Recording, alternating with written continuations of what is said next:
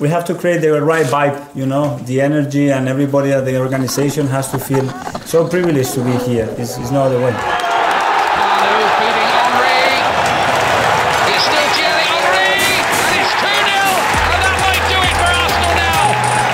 Thanks for listening to the Purely Arsenal podcast. Please follow us on Twitter at PurelyArsenalFP for all the latest Arsenal podcasts. Welcome to another episode of the Purely Arsenal podcast. Today we have a Drugs in Sports special.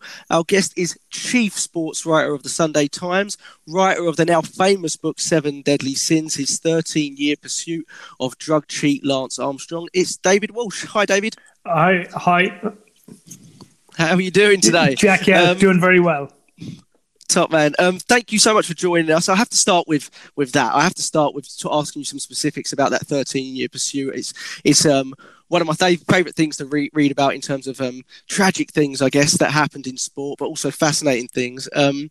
It was you and really Paul Kimmage, from my experience and reading a lot about it, who led the way in believing this American icon may not be completely clean. How difficult was it for you throughout that 13-year period, maybe towards the early point of it, to pursue an athlete that was becoming bigger and bigger in the sport every year? Did it feel at times like this could hurt or hinder even your own career? Maybe at one point when Lance sued me in 2004 and the case goes on for 2 years and we lose, I suppose, at that point, it could have been considered that I was under pressure job-wise. I never felt it, to be fair to the Sunday Times. I never felt they were using this against me. I mean, it cost the Sunday Times £1 million in a 300,000 payment they had to make to Lance, and in 700,000 of legal costs they had incurred themselves. So that's a lot of money for a newspaper. Newspapers don't make a lot of money anymore, and that was a big loss. But on the other hand, the Sunday Times always gave me the impression they 100% believed the story that we'd been telling. They were convinced Armstrong was a doper, but our libel laws in the UK are pretty wretched, and as a result, we were always going to lose the case. But as from my own point of view, I never felt it was like a difficult time in my life. I felt it was the most enriching time journalistically. I mean, I never had as much fun doing any other story than the Armstrong story. And I was working with some brilliant whistleblowers who were prepared to put everything on the line to get the truth out there. So it was like, I mean, I've used the analogy or the comparison many times, and I don't mean to say it was anything like him. I mean, the Armstrong story was on a much smaller scale to Bob Woodward and Carl Bernstein chasing Richard Nixon, but this was a kind of a sporting Watergate, and I was the journalist involved. And if anybody out there can remember watching All the President's Men, and if you ask yourself the question, did Bernstein and Woodward look like they were having a good time? They were having the time of their lives. I actually met Carl Bernstein about 2 years ago in Italy. We were both at an event, and I said to him, I said, Carl, I've always had this view that when you and Bob Woodward were on the Watergate story, that you were having the best time of your career. Is that how it felt to you? And he said 100%, totally, completely, utterly. He said it was the best time. And I said, well, the Armstrong story wasn't anything like a Nixon story, but it was a sporting version. And I said it was actually great fun, and I loved it. And I knew at the time I could be a journalist for another 30 years after this, and I will never have as much fun as I had when I was on that story. It was great. So you will never get me to complain. No, absolutely. And it seemed like that when I was watching it. But as a journalist, though, did you get a lot of support in that inner... You talk about the whistleblowers. I presume people like Christophe Bassons and Betsy Andrea and Emma O'Reilly, that we see so much in the movie. Those are probably some of the people that you're talking about, right? Yes. But did you get support journalistically, with other journalists? How was that relationship throughout that 13-year period? Touch on that a little bit. Like, how were you viewed? Did you feel a kind of different vibe coming from them when you were there every day? And they clearly knew you were, thinking differently to a lot of them, probably. Yeah, it was difficult with some, and it was great with others. I mean, Paul Kimmage, you mentioned earlier. Paul was kind of my inspiration on the whole doping story. He'd ridden Rough Ride way back at, whenever it was, 1991 it came out, seminal book on doping and cycling. And it gave me a sense of what the sport was about. And then when I got on the Armstrong story, Paul was my colleague at the Sunday Times at the time, and or in the early years, and we were always talking, and he would have always been encouraging me. I mean, I was the guy going off on the Tour de France and getting obsessed by it. But whenever I get a lead, I would talk to Paul. What do you think of this? What do you think of that? And we discussed it endlessly, and there was great support in that. The people I worked with some of the Times, Alan English, my deputy sports editor, Alex Butler, my sports editor, they were all supportive. I think a lot of journalists out there believed Armstrong was cheating, but they had a very tough time with it, because they would have said, David, you're going on a gut instinct and it's not evidence. And if we go on that, we'll be in trouble. And my argument would be, well, trust your gut instinct and then try to come up with the evidence. But I was working for a Sunday newspaper, and that gave me an advantage, because I didn't need Armstrong as a source or as a person that would invite me to his kind of, exclusive press conferences. He would organize these meetings with certain press people that he liked. Often they were mostly American journalists that he wanted to kind of influence. I would never get invited to those, but I didn't need to. But if I'd been working on a daily newspaper, it would have been more difficult, because I would have needed to churn out more stories, and I would have needed more access than maybe, Armstrong was ever going to give somebody he regarded as an enemy. So I was in a position to do the story in the way I wanted to, partly because I was working for a Sunday newspaper, and the Sunday Times was a big enough newspaper to be able to take an independent line on this and say, let's go with this, because we trust David's judgment here. And when you consider, Jack, the first year Lance Armstrong won the Tour de France, it's 1999. He's come back from life-threatening cancer. He's 27 years of age. And that day that he had the yellow jersey on the Champs-Élysées, the Sunday Times wrote a story on his first victory, and the headline on it was "A Flawed Fairy Tale." Now, it would take 13 years for that story to unfold, but you could argue that on day one, the Sunday Times was on the right side of history, and the next 13 years were at different times great fun. I mean, I got a bit obsessed about it for sure. I remember at the Open Championship in 2005, Paul Kimmage kind of pulling me to one side and saying, "Look, David, you've got to let this go, because it's too much. You've become too wrapped up in it." And I remember saying to Paul, I get what you're saying, and I know you're probably right, and I will take your advice on this. And then I'm going away thinking, we brought out, with Pierre Ballester, a French journalist, I brought out LA Confidential, which was like a book we could only get published in France. LA Confidential, Les Secrets de Lance Armstrong. And I finished that conversation with Paul, and I wake up the next morning and I'm thinking, how can I get an English version of LA Confidential out somewhere? And my aim was to get it out in America, where people in the US could see this great champion. Actually, there's another side to the story, and the other side is saying it's not true, it's a fraud. And so even though I was telling Paul, yeah, you're right, it's not what I felt. I was on a kind of I was on a bit of a mission, and nothing was going to deflect me. And it's understandable from my perspective when I'm watching it and I'm reading the book. You've spent so much time and so much effort on it, and you believe in it so much. It must be very, very difficult to give up. And the quote from Greg LeMond, the greatest fraud as we see, and that was something that blew up. But what was the key moment that you felt he was a cheat? I mean, you talk about in the book about Christophe Basson's that point. Was that the key point that you felt that his reaction? Yes. Yeah, it was. Okay. Totally. I mean, that was the first Tour de France that Lance won. Here you had this young French guy, well, not that young, roughly the same age as Lance. As it turned out, physiologically, they were very similar. They were similar type bike riders, both very talented. Basson could achieve nothing. Armstrong could totally dominate the race. And Basson would say, the reason is, Armstrong and other guys at the top of the general classification are doping. I'm not doping, and I can't compete. And and Christophe Bassong actually came up with a really interesting idea that I'd never heard before this. He used to say that he felt he was a victim of passive doping.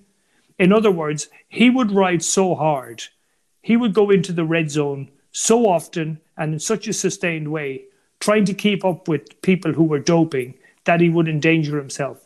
He rode in a race in Italy one day, and it was like going crazily fast, and he was absolutely on the river to keep up, and he crashed into a concrete kind of refuge bin, huge big kind of container, and almost killed himself. And he said if he had died that day, it would have been because he was going way beyond his natural boundaries in order to keep up with doping athletes.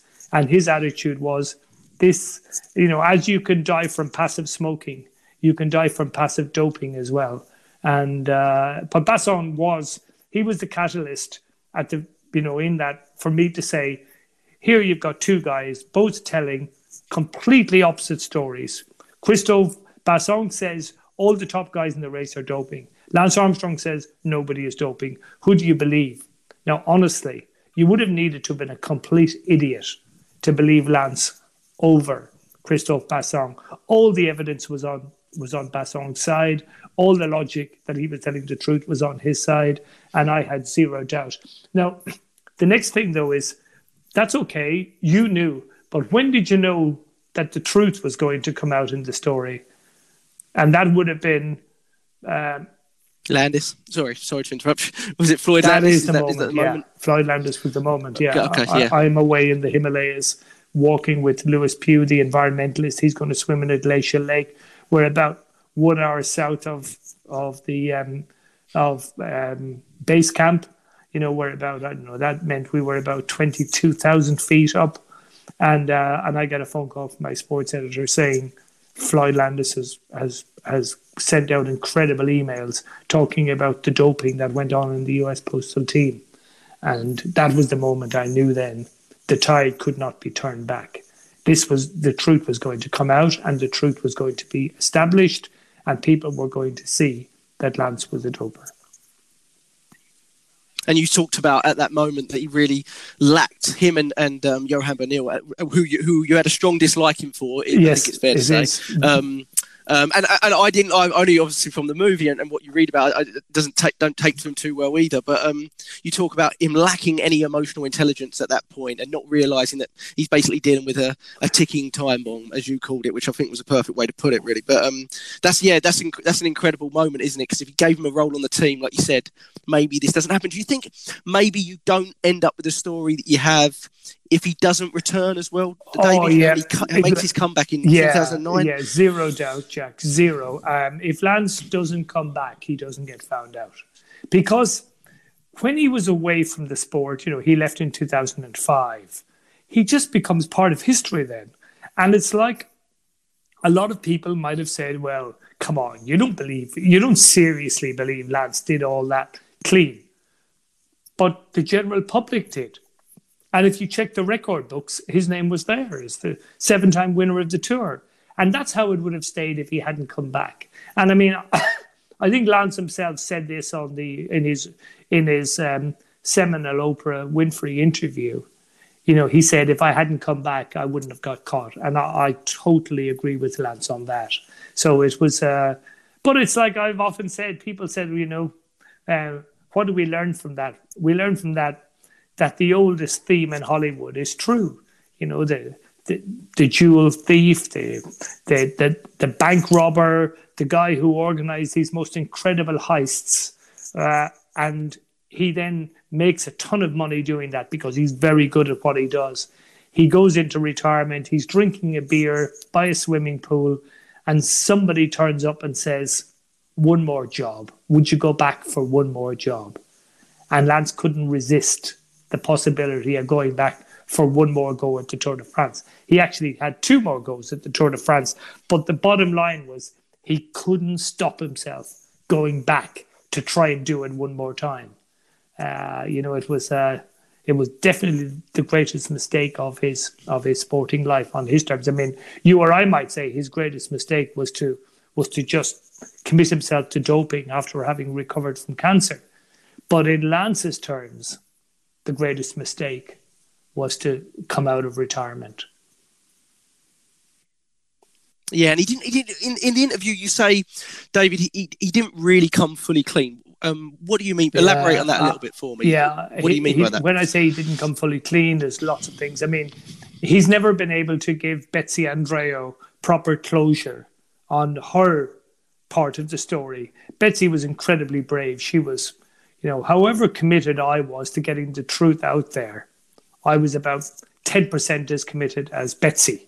I mean, she was the ultimate in crusading human being, wanting to see the truth out there.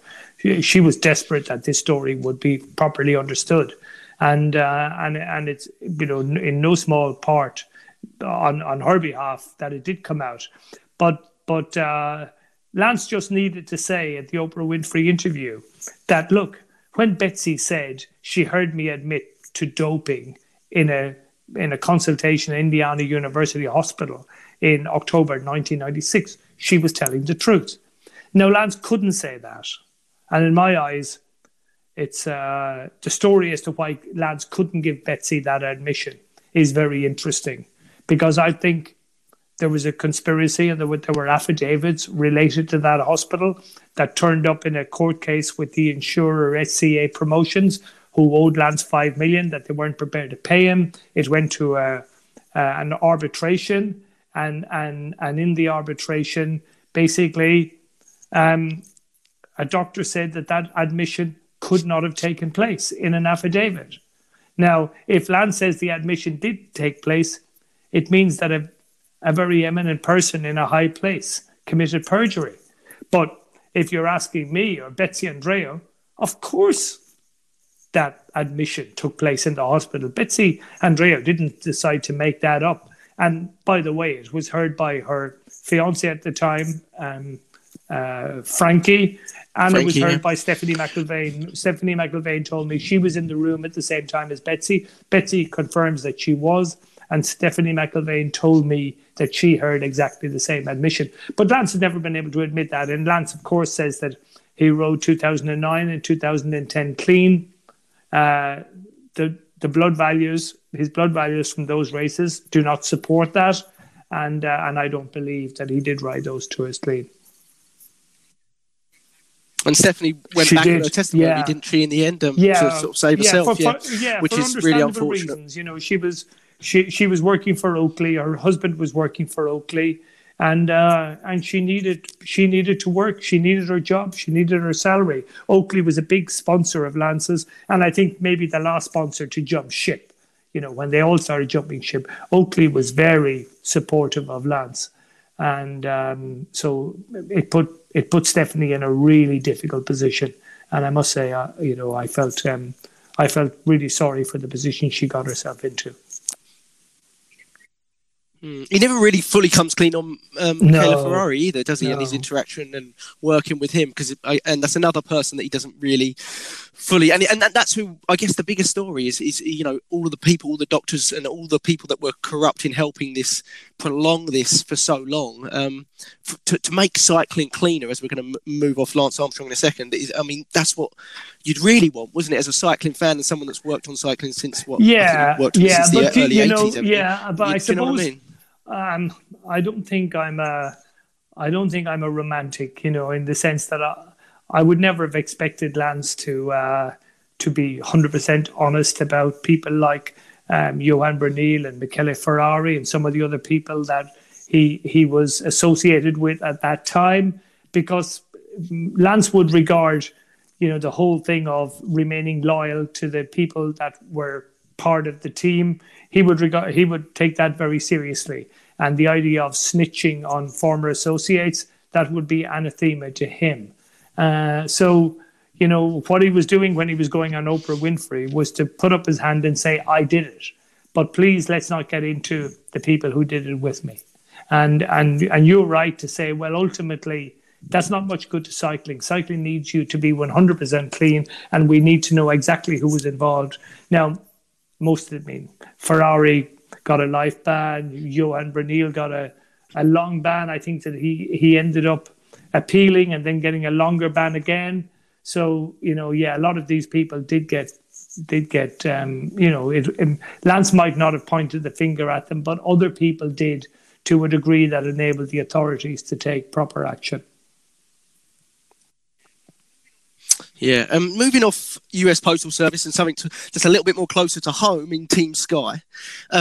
You spent some time with Team Sky, didn't you, in the early stages, about 13 weeks, I believe you spent in their training camp. And you felt quite strongly at that time, I don't want to misquote you, but you felt quite strongly at that time that they were riding, well, as clean as you could see. They seemed pretty transparent with you. You liked what they were doing.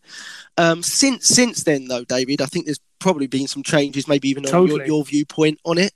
And I just want to go into that a little bit. So for those people that don't know, I've got students that will listen to this as well. And so Team Sky is there's a lot of accusations that have gone against Team Sky. Mainly from what I've seen of it is the use of TUEs, which is therapeutic use exemptions. For people that don't know about those, and I want to make sure I explain it correctly, these are basically banned substances that are used or given for a medical purpose. And this is stuff that's coming out. There's still, I believe, lawsuits. Dr. Richard Freeman, there's still things going on in the court with Dr. Richard Freeman, which was the medical doctor for Team Sky at the time.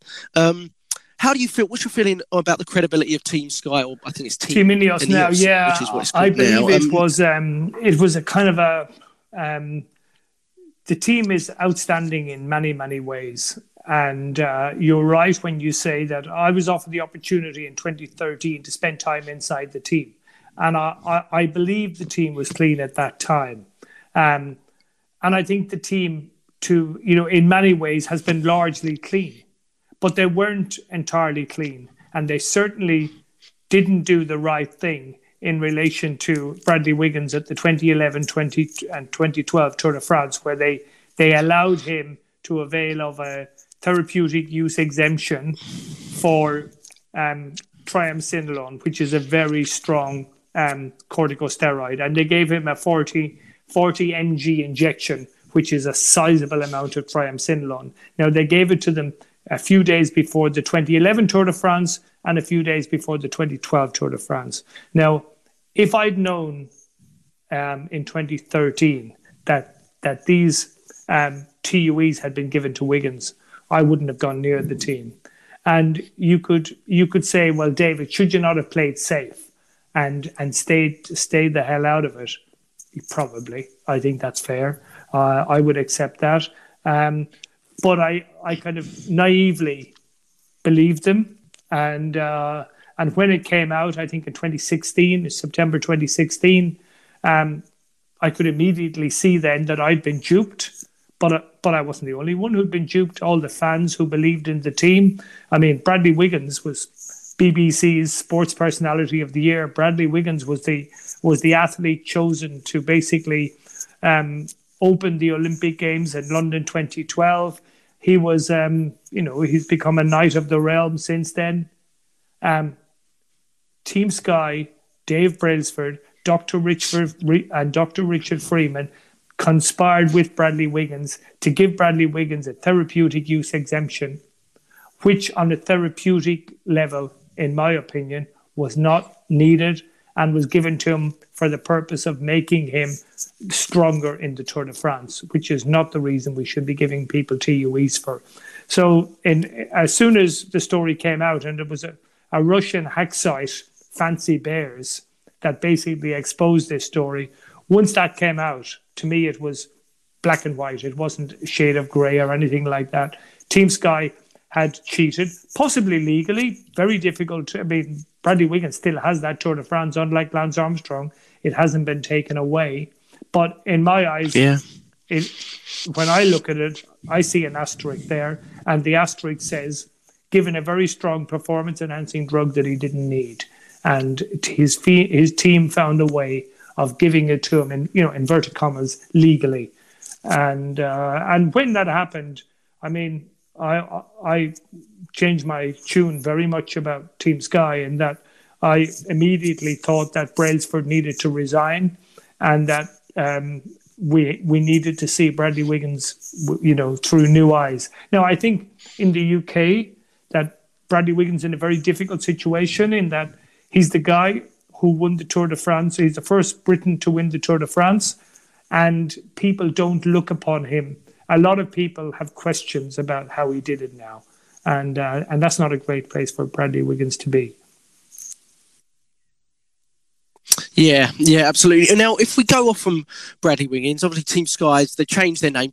Dave Brailsford is still in charge, I believe. He's not, and I believe you're probably strongly against that. You've spoken as much, thinking his position was untenable in the last few years.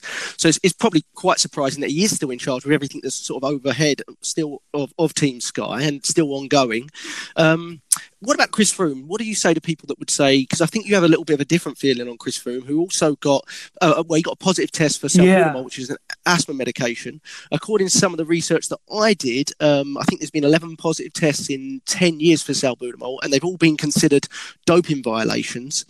And he had about a 67% over the permitted level for salbutamol levels, which is what, this is just according to the research that I've done. But you don't necessarily believe Chris Froome is guilty. What do you say to people that would say, well, is there a massive difference between what Chris Froome did and what Bradley Wiggins did? I think there's a massive question mark over Chris Froome's salbutamol reading, where there's not over Bradley Wiggins's. And let me explain this. I mean, when it happened, I thought the narrative of the race pointed to Chris Froome doing something. I'd been talking to him during or at least by text message, during that Vuelta. I wasn't on the race, but I was in touch with him, and he was telling me that he was quite sick coming towards the end of the race, and he didn't lose his jersey, but he lost time to Vincenzo Nibali about 3 days from the end, and I thought, next day he's really going to struggle, and the next day he was stronger, and he actually gained time on Nibali. And that was the day he had this very high salbutamol reading. So to me, that looked incredibly suspicious. And the first piece, my first kind of column on that in the Sunday Times said, sorry, can't trust Froome anymore. And obviously, Chris Froome wasn't one bit happy with that. And we basically didn't speak very much. And then the case was adjudicated upon, and UCI investigated it, and Chris Froome was exonerated. And I'm saying, how can he be exonerated? And I go then and I find out that the World Anti-Doping Agency, at the time, independent of Chris Froome, nothing to do with Chris Froome, had actually been looking at what happens with salbutamol in stage races or multi-day events in any sport, and basically the reason they had done this was that they suspected that there was a flaw in their methodology for salbutamol, because their threshold for salbutamol was based on research done in one-off, one-day events. And so what they did was they got a very reputable... Now, this is the World Anti-Doping Agency. This isn't Chris Froome's lawyers or anything like that. This is the World Anti-Doping Agency, had this piece of research going. And the research basically got 20 triathletes. And they got them all taking salbutamol every day, like in an inhaler, blah, blah, blah. And they go out the next day and they take more. And they were recording their salbutamol levels every day. 7 out of 20 went way over the limit. And the reason, according to the research, that they went over the limit was that salbutamol had this habit in some people of building up in your system and not being excreted. And then it would get excreted all in one day. And 7 out of the 20 tested positive, and some of them had levels right up at Froome's level. And from that moment on, the World Anti-Doping Agency realized that its salbutamol threshold was never going to be enforceable again, because all anybody had to do was ask the UCI, or World Anti-Doping Agency, to hand over their own research. And their own research said that the salbutamol threshold was really kind of dodgy in the sense that you could have this build up. And when it was explained to me what exactly had happened in this piece of World Anti-Doping Agency research, it was obvious that Chris Froome then had to get off, whether he was guilty or innocent. There was no way of making the charge stick. And if you were being fair, you would have to give the benefit of the doubt to Chris Froome and say, well, if it's possible that you can get this anomaly of salbutamol in a multi-stage race building up, and Chris Froome would say the reason why it happened with him was after the day he'd lost time to Vincenzo Nibali, he'd been put on a strong antibiotic that evening, and the antibiotic cleared up the infection, and then bang, it's like the floodgate opens, and he gets this incredibly high excretion of salbutamol. Now, whether you kind of believe that or not is irrelevant. The fact is, the research says it's entirely possible. And as I say, as soon as you knew that Chris Froome had to be cleared, and he was. So as I say, people can make up their own minds. Often in these doping cases, it depends on where people start from. If you put a gun to my head and say, is Froome a legitimate winner of the tours that he won? I mean, he's won 4. My reasoning my answer would be, well, that salbutamol thing was a bit of a question mark. It got answered in a way that you had to admit was plausible, and maybe it was an anomaly because the research says it could have been. And in the other tours he won, I don't have great doubts that Froome has found a drug that nobody else has, or that they're all using drugs that we don't detect anymore. If it was so easy to beat all the tests, Jack, if people could just go and take what they really good drugs that nobody knows about, then you've got to explain how come Russia, with its enormous resources, they put whatever, was it 60 billion they spent on Sochi, but the Russian state wanted to cheat, so they would be the dominant team in Sochi. And of course, they were the dominant team and were easily won the medals table to gold. They won more gold medals than everybody else. But they knew they had to cheat, and they knew they had athletes who were doping. And they couldn't, the way they beat the system was to set up an alternate lab alongside the main one and get doping samples out through a mouse hole, have an expert who could remove the cap without making it look removed, and replace the bad urine with clean urine. So if there was an easier way of doping, why would they have done that? If the tests were so bad, why did Russia have to go to such lengths to beat them? And my argument would be the tests are not that bad. They do find a lot of stuff, and they are very difficult to circumvent. It's not like when Lance Armstrong won his first Tour de France, there was no test for EPO. It was guaranteed you could take EPO and you would never test positive for the first 2 tours he won, 1999 and 2000. Then they were able to get EPO, but if you microdosed, you were okay. Then they could do small amounts of EPO, so you had to use blood transfusions. Then they found a way of finding blood transfusions. You can't do that anymore. You've got to do something.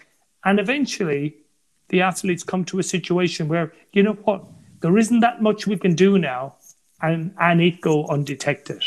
And by the way, Russia had a fantastic time at the Sochi Olympics, and President Putin invaded the Crimea about 2 or 3 weeks later because his standing in Russia was so high from what had happened at the Sochi Winter Olympics that he was free to do his thing in the Ukraine. Wow, very interesting. What's your feeling on, and you're right, people will make their own minds up on certain athletes. What's your feeling on cycling now and the credibility that it stands with now? I presume the 2020 Tour de France probably won't go on with everything that's going on in the world at the moment. But what's your feeling with cycling now? There's a lot of people like myself that really enjoyed watching cycling as a kid, and track and field, to be honest. And we're seeing lots of issues come up with that in terms of performance-enhancing drug use or expected performance-enhancing drug use with athletes that were my heroes as a kid. I went to the Tour de France last year, and I thought it was maybe the best tour I'd ever seen since '89 when Greg LeMond beat Laurent Fignon on in that last time trial. I thought it was an amazing race last year. I thought Egan Bernal, the young Colombian, was a fantastic winner, one of the most naturally talented bike riders we've ever seen, and hopefully he will go on and win the Tour many, many times. And I found it a credible race. I mean, you can argue that that's incredibly naive. Well, I would say to you, well, please, my mind is open. Give me some evidence. And don't just say, well, they've always been dopers. That's not evidence. And I don't see any evidence out there that makes me think that everybody who rides the Tour de France for victory now is doping. And I don't see the evidence that says it's impossible to win the Tour clean. I mean, it may be, but if you're going to propose that as an argument, you surely have to come up with some evidence. And I mean, not for a second do I think everybody is clean. Not for a second. I'm not saying that. But I don't believe that the doping is at a level now where you have to dope to win the Tour de France. I don't believe that. And I don't think Egan Bernal is a doper. And I really, I wasn't due to go on the Tour de France this year because I would have been doing Euro 2020 if that had been on. But I wouldn't half have minded going back to see Bernal and Froome, because Froome obviously is desperate to win a fifth, and he doesn't do subservience very well. But I can't see how, if Egan Bernal prepares properly for the Tour and is in good shape and has the backing of his team, I can't see how anybody could beat him. Especially if there's plenty of mountains, Bernal will prove himself the best climber of all. I think he's an extraordinary talent. Wow. Well, that's good. You're still going, we'll have to wait and see. It hasn't been officially cancelled talking yet. About behind closed doors. Right? How do you go behind closed doors for a race that's not in a stadium? Yeah. Especially, yeah. No, absolutely. There's people running beside the bikes on the street. Yeah, I feel like that must be one of the hardest ones to do that for. I just looked at that yesterday. I was like, surely it's been cancelled, but it didn't seem like it had. So time will tell on that. Moving to football, obviously our podcast is a huge Arsenal podcast, and we're focused always on football, but I like talking about different things. Arsene Wenger once famously said, it's very difficult for me to believe that you have 740 players that go to the World Cup and you come out with zero drug problems. And he said a lot of these sort of comments, and they've kind of got, brushed under the carpet and things like that. David, you've said before, I believe in the Sunday Times, that football must wise up to the fact that it has a drug problem. Do you believe performance-enhancing drugs are as widespread in football? No, I don't believe they're as widespread, but I'm sure that there are recovery drugs that are being used in ways that maybe shouldn't be used. I'm also sure that football doesn't test as rigorously as it should. We don't really know how much testing there is. And if you said, would you be confident that if a top footballer tested positive for a performance-enhancing drug, that we would know about it? I'm not sure. Because we know how much money is involved in football, and we know that the people who run the sport haven't always been incredibly ethical and honest in their dealings. So you would definitely have that worry. But on the other hand, you look at football as a game, and obviously there's a really a huge premium on the players being in fantastic physical shape and having unbelievable condition. And of course, drugs would help you do that. But football doesn't lend itself as much as a sport like cycling does to doping, or it doesn't lend itself as much as a sport like athletics or even a sport like rugby, where the physical collisions are are such a big part of the game.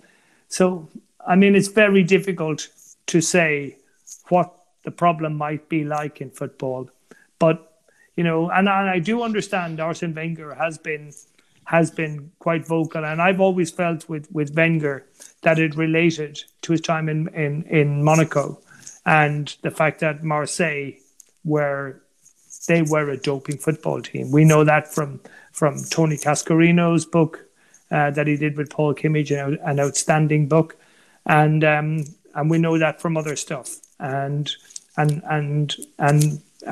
Wenger suffered from that doping.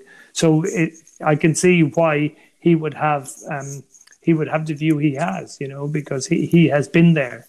But when I look, I mean, I cover the Premiership in England. Do I think when I'm watching this that all these guys are doped? No, I don't actually, because a lot of these footballers, they don't all end up with great lives afterwards.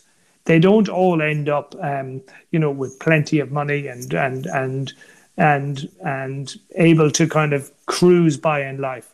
And I would have thought that if there was doping in football in the last, say, 20 years, a lot of doping, some of it would have come out, some of it would have emerged. Not every player is going to go to his grave with all the secrets if it had actually existed. So there are times when you think football needs to be a lot better about doping, but do I think doping is endemic in football? I'm not sure that it is. My concern has been, David, I've read and I've followed up on players, some Premier League players saying they've been tested as little as once in their Premier League career. That was Matty Fryer of Hull. And I look at that, and again, I talk about or worry about the transparency. It's just very, very difficult to find how many tests are done. Lots of them seeming to be urine samples and not blood samples. And we know with that, you're only certain types testing for certain types of drugs with urine samples. FIFA famously said there is no pill for skill. But when you see the modern day game and how it's progressed in terms of more games, quicker recovery, the game's moving fast all the time, the strength of the players is at a different level to perhaps it was even 15, 20 years ago. Just want to touch on, just before you go, the story of Dr. Mark Bernard, which is an alleged doping case that happened where he allegedly was filmed saying that he basically had doped up to 150 top Premier League athletes. As far as I'm aware, that story kind of went away and he disappeared and moved abroad. I don't know much. What do you know about that? As far as I story? remember, it appeared in the Sunday Times, didn't it? Yes, it did, which is why I just thought maybe I could ask you about it. I'm possibly speaking out of turn here. When I read the story, it was quite a big story at the time, I just had a sense of this will go nowhere because I just didn't think he was credible. I'm not saying that what he was saying wasn't true. I just didn't think he would stand up to scrutiny. And it was remarkable that it was a big story on the day it appeared, but it didn't go anywhere. Now, that might be in part because people in football didn't really want to address it. But I thought if he'd been able to come up with clear evidence that it would have gone somewhere. And that this is the thing, Jack, about doping, that I'm just at the moment putting the finishing touches to a book that I've written with two Russian whistleblowers, Vitaly and Yulia Stepanov. They're the two original whistleblowers in the great Russian doping conspiracy that's led to Russia being banned now from international sport for 4 years. They're going to appeal it, but they will struggle on the appeal. But Vitaly and Yulia were basically, he was a doping control officer. She was an elite athlete. They fall in love. They get married. She tells him about all the doping she has to do. He sees it firsthand. He sees the drugs. He's a doping control officer who goes to test people, and he's told by the high up people in Russia, you can't test him, you can't test her. He's not for testing, she's not for testing. And he basically he decides to blow the whistle, and he starts contacting the World Anti-Doping Agency. He does it for 4 years. The World Anti-Doping Agency eventually passes him on to Hajo Seppelt, a German investigative journalist who makes a documentary. When the documentary was almost made and Hajo was pretty happy with what he had, Vitaly and Yulia say, you know what, nobody's going to believe us. And Hajo says, well, what do you mean? I mean, why would you be lying? We're not lying. But people will say we're just two small people, two losers telling lies. So Hajo says, what are you saying? And Vitaly says, look, we've got to do tape recordings and videos of all these bad people who are basically the pillars of the doping system. Now, the only person who could do that was Yulia, because she was an elite athlete. She was connected to them, so she could go and meet them. And she went to meet them, and she had her phone with her, and she taped them and she videoed them. Top athletes, top coaches, the national medical officer, everybody. And the reason why they were believed, and the independent commissions were opened up against Russia, independent reports done. The reason that happened is because they came out of Russia with the tapes and the videos. And until you get that kind of evidence, the commercial forces are so strong that they can actually kill virtually any story of doping in sport if you don't have that kind of evidence. So, the football story you referred to, it didn't have any of that. And of course, it was kind of washed away, and he wasn't able to basically substantiate it. No, I'm. When's that book out, David? If you don't mind me asking.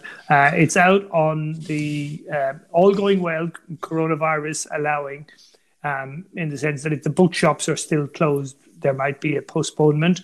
But it's due to be in the shops in early July, and I'm in a funny way, and this is a big thing to say. I'm far more excited about this book than I am about Seven Deadly Sins. Because I think this is a really intriguing story, because it's I would describe it as it's a love story first, and it's a doping thriller second. Yeah. By the way, Jack, I'll be looking out for that when it comes out. Last question. Yes, go on, David. Yeah. Yes. The Russian Affair, okay, and we'll be looking out for it in the summer. Everything going well. Hopefully the lockdown goes away. Just a quick thing, someone that's really close to our heart is because he's an Arsenal fan, but also I'm a huge track and field fan. Was Mo Farah. Now I followed Mo Farah from a very young age. I'm sure you did as well. And again, it's where you start with it. I really like Mo Farah, but I was always very suspicious of his dramatic rise to the elite level. He was always very good, but to the elite level once he moved to Oregon, and he moved a similar time to when I moved over here, and I followed it, and I knew about Alberto Salazar. Alberto Salazar's been banned for I think 4 years for doping violations. Where do you stand on Mo Farah's credibility as an athlete soft now? on doping, and I honestly I haven't, but I'm always conscious of you've got to be fair, and you've got to really read around the subject, and you've got to study it before you form damning views. And you've just said something now. You were always suspicious about the improvement that Mo Farah made when he joined Alberto Salazar. Now, I would argue or debate that if you go back on Mo Farah's career and you follow it and you look in detail at what exactly happened, you will find that the biggest moment of his career, in his eyes, came when he got the British record for 5,000 metres, and he took Dave Moorcroft's record, which had existed forever, a record that many people thought would never be beaten, right? Now, that was something that Mo Farah had spent 4 years trying to achieve. And suddenly, he smashes that record. That was 6 months before he joined Alberto Salazar. And in Mo Farah's eyes, that was the breakthrough performance. That was the one that said to him, I'm going somewhere. So it's not entirely true to say that he suddenly improved when he went to Salazar. In his eyes, the biggest improvement and the run that convinced him he could become, a really top class middle distance runner came when he smashed that 5,000 meter record. And then one other thing that I would say, Jack, just to remember about Mo Farah, his times don't put him anywhere near. He has one time for 1,500 meters, which came at the end of a 5,000. That was astonishing. And that definitely was a time that made me think, wow. But his 5,000 and 10,000 meter times are nowhere near world bests. And of course, his record in championships is outstanding. Mm-hmm. He was the very antithesis of a Ron Hill or a Dave Bedford. You know, those old guys who could churn out world record after world record, but because they didn't have a finishing kick, could never do it at Olympic Games. And Mo Farah is the very opposite. He's never going to run a world record at 5,000 or 10,000. But it seemed, you know, in Rio and in Beijing that he's just unbeatable in championships. And does that mean that he's definitely a doper? I'd say, well, show me the evidence. And I argued this, or not argue it, I discuss it with Matt Lawton, who works with the Times now, great friend of mine. And Matt has written a lot about, and I say, Matt, I just don't see the definitive evidence. I don't see it. And just go back and check on that 5,000 meter run and look at the time when he broke the British record and read Mo's account of that race at the time. And in his eyes, this is breakthrough. And he joins up with Salazar 6 months later.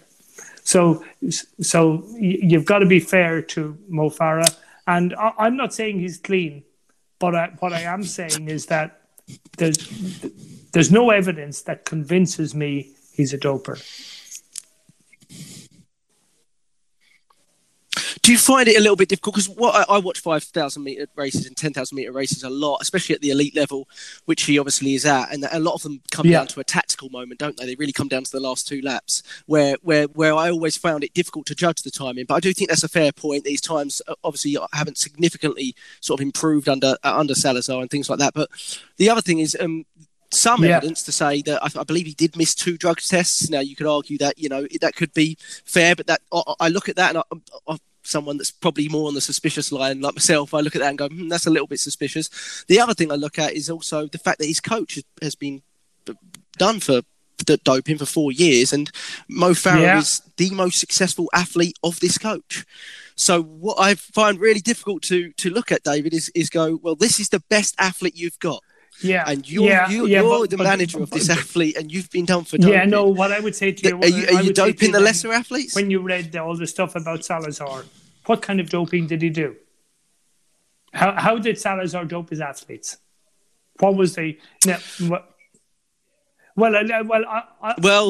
it's It's difficult about trafficking of testosterone. There's a belief that trafficking of testosterone and tampering doping in trials, that he was definitely using testosterone, especially topical testosterone.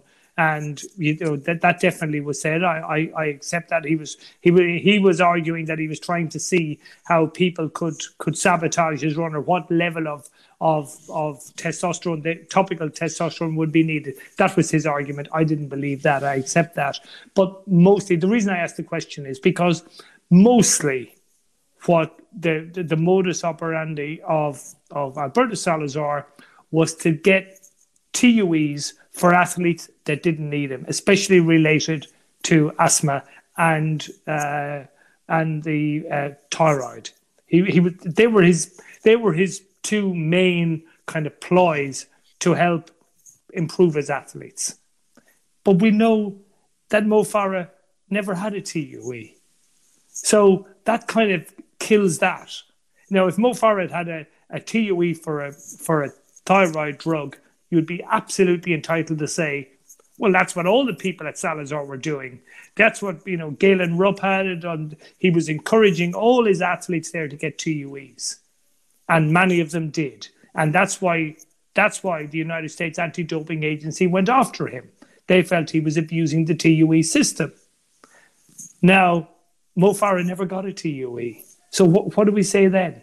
Well, okay, maybe he gave Mo topical testosterone. Maybe. But what evidence do we have that he did? We don't have. The thing is, Jack, what I've learned is that you have to be skeptical. You have to look and say, can we believe this? but you shouldn't be cynical. Because if you're cynical, you run that awful risk of condemning somebody who's not a cheat. Yeah, absolutely. Okay, Jack, it's a no fair problem. point. Thank you so much, David, for your time. We really appreciate it. The podcast is going to be out on all the normal links, Spotify, Anchor. It will be on SoundCloud, I believe. Jack, It'll be no on problem. iTunes. So look out for it, David. Thanks so much for your time.